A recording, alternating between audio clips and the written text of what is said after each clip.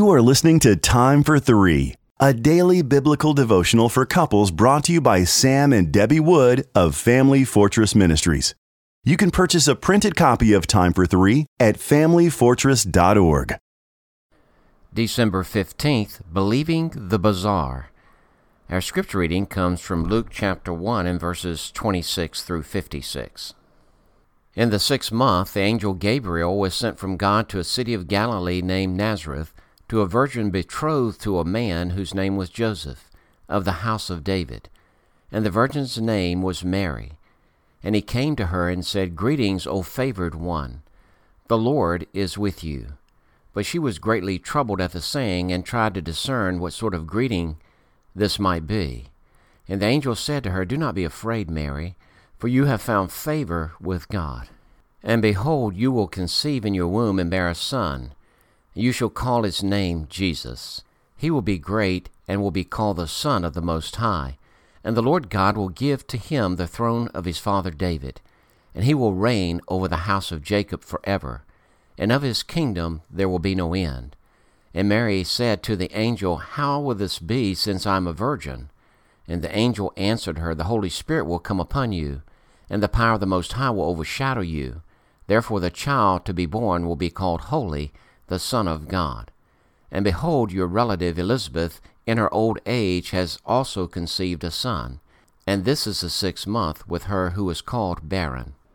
For nothing will be impossible with God." And Mary said, "Behold, I am the servant of the Lord. Let it be to me according to your word." And the angel departed from her. In those days Mary arose and went with haste into the hill country to a town in Judah.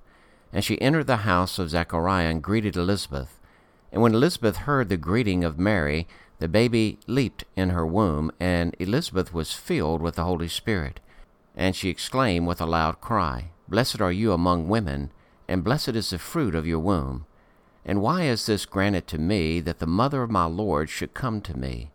For behold, when the sound of your greeting came to my ears, the baby in my womb leaped for joy. And blessed is she who believed that there would be a fulfillment of what was spoken to her from the Lord."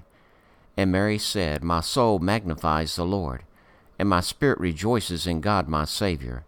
For he has looked on the humblest state of his servant. For behold, from now on all generations will call me blessed. For he who is mighty has done great things for me, and holy is his name. And his mercy is for those who fear him from generation to generation. He has shown strength with his arm. He has scattered the proud in the thoughts of their hearts. He has brought down the mighty from their thrones, and exalted those of humble estate. He has filled the hungry with good things, and the rich he has sent away empty. He has helped his servant Israel in remembrance of his mercy, as he spoke to our fathers, to Abraham, and to his offspring forever." And Mary remained with her about 3 months, and returned to her home. Sometimes God asks us to do something that seems bizarre to others. He may ask you to give missionaries the down payment you've been saving for your house. He may lead you to quit your professional, secure job in order to start an inner-city mission. He may ask you to set aside all responsibilities for several days in order to withdraw and pray.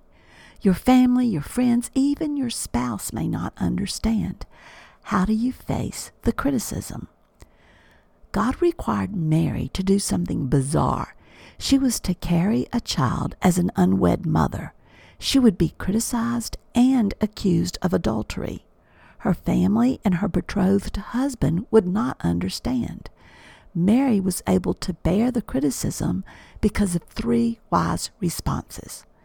When the angel delivered the news regarding God's plan, Mary listened and then confirmed the message by asking questions. She made sure she understood the message and then surrendered to God's word. She also confirmed the message by responding to the news of Elizabeth's miraculous conception. She immediately visited Elizabeth. Her faith probably increased when she saw that what the angel revealed about her cousin was true. She could bear the criticism because she confirmed God's word and then surrendered to it.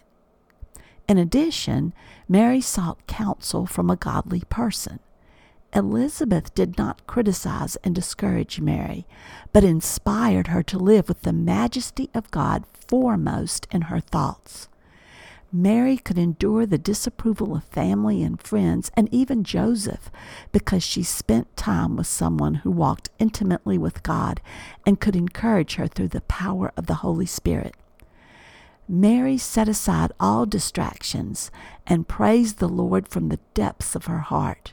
She strengthened herself in an environment of godly counsel and worship for 3 months. Focusing on the goodness and greatness of God dispels darkness and discouragement. When He calls us to a special assignment that our spouse or no one else understands, He will empower us to perform it when we look to Him.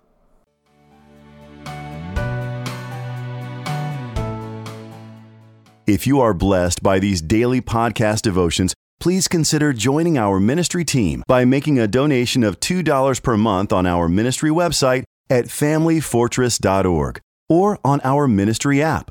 In appreciation of your support, you will receive a free printed copy of our book, What is Marriage? Family Fortress Ministries is a nonprofit focused on enriching families through biblical teaching. More resources are available at familyfortress.org and on the Family Fortress Ministries app, which can be downloaded from the App Store or Google Play. Thank you for your support, and don't forget to subscribe to this podcast.